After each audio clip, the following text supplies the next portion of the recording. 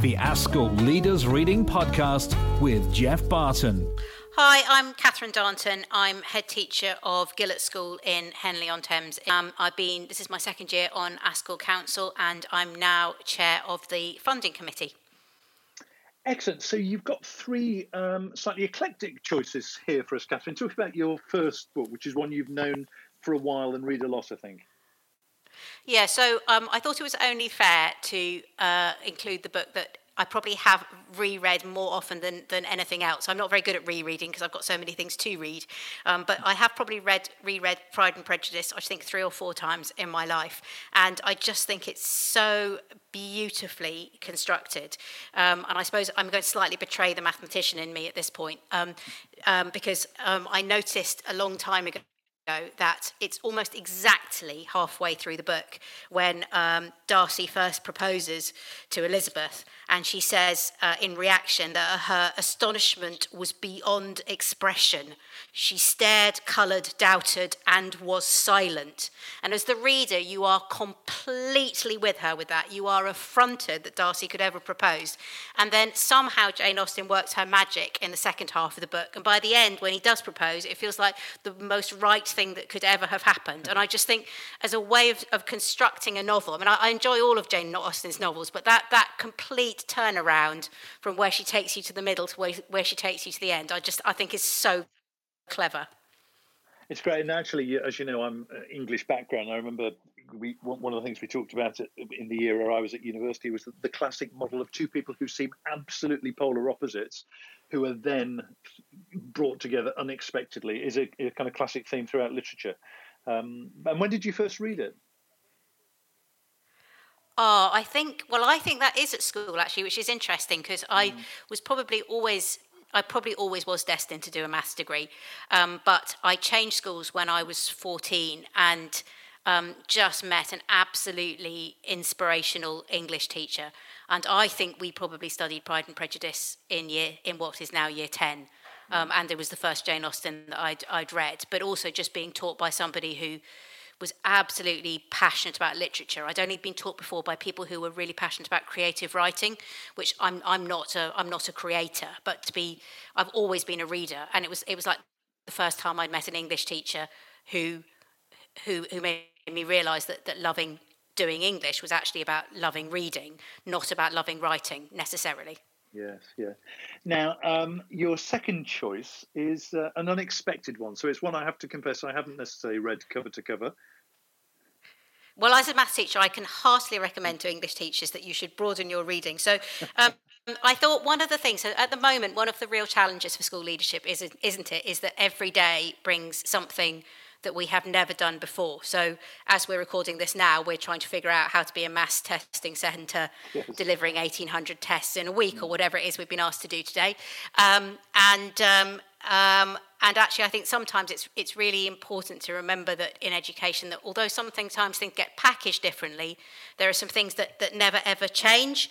And when I first started doing my PGCE at King's College London, back in 1991, which was a tremendously exciting time to be there because Dylan William was still part of the education team. I can remember being introduced to this book, which is called Children's Understanding of Mathematics, 11 to 16. So it's published in 1981, so it wasn't even brand new when I was first had it. But basically what they did was it's by a whole group of people, but they did some hugely interesting research into trying to unpick what children's misconceptions are.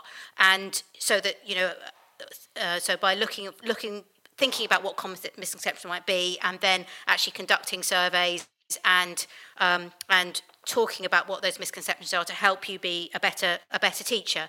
And I've always loved actually teaching algebra, because I think when you open that up, children find it terribly opaque, and once you open it up, it isn't actually as scary. But some really horrible things if you ask children to do things like add 4 onto 3n, you get some really, really horrible answers. And I challenge our listeners to think about, particularly if they're maths teachers, what those horrible answers are.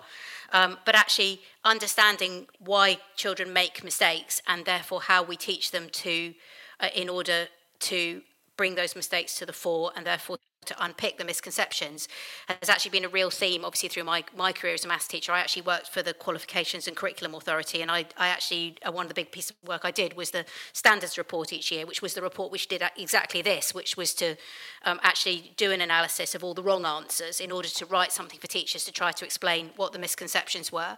And then, although I do not claim at all to be an expert on maths mastery.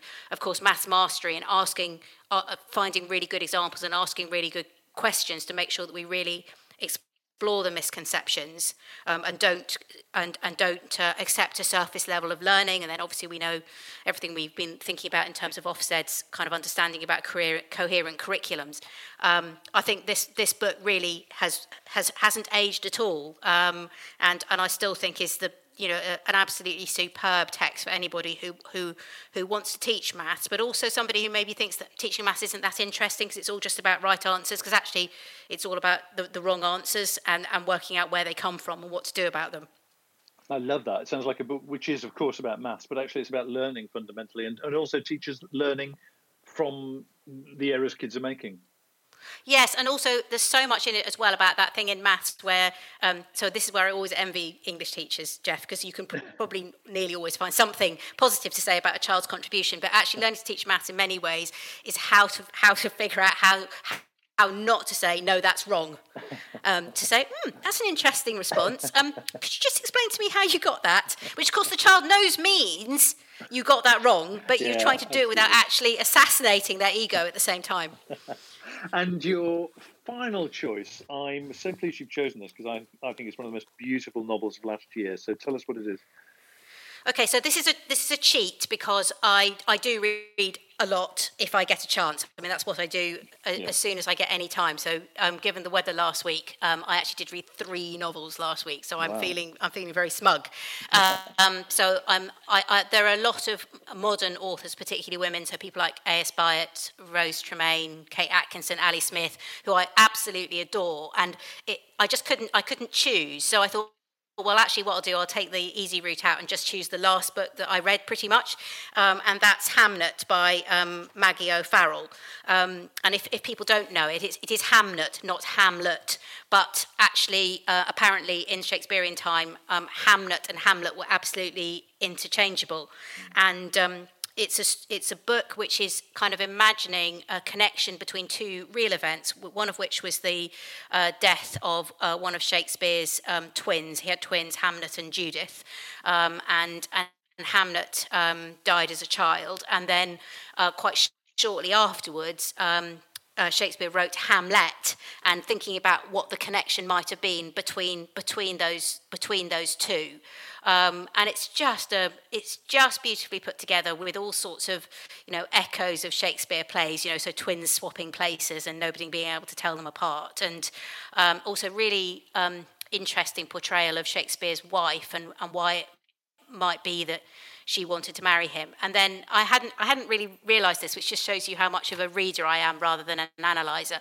But actually, I was reading a piece by Maggie O'Farrell in the Guardian, and she never actually uses Shakespeare's name at all the way through, because she said it just felt sort of totally inappropriate to actually kind of name him in any way. Just that it was just he's too great a personality to do that.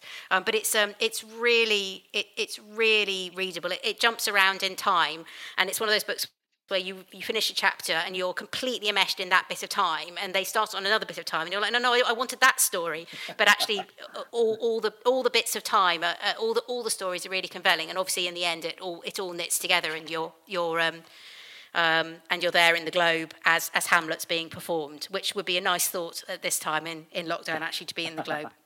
Wouldn't it just? And that is a brilliant kind of evocation of an extraordinary novel. Absolutely brilliant, beautifully done. What did you like about it, Jeff? I tell you what I liked most about it, because I've spent my life teaching Shakespeare, talking about Shakespeare, watching Shakespeare. He is the most famous writer, and therefore for his name not to figure, and for the person who's been described all the time as Shakespeare's wife, actually she is absolutely centre stage, and you look through her eyes. I just thought that was such a clever way of telling the story, and Shakespeare on the periphery with that until later on in the novel. I loved it stylistically as well as for the story, and it's incredibly poignant, isn't it, for what happens there? So no, I loved it. Yeah, absolutely. Catherine, I'm glad. No, you're most welcome. Well, thank you for letting me talk about books. Maths teachers don't get often let out to do that. Well, long may it continue. Thank you, Catherine Darnton. ASCL, ASCL.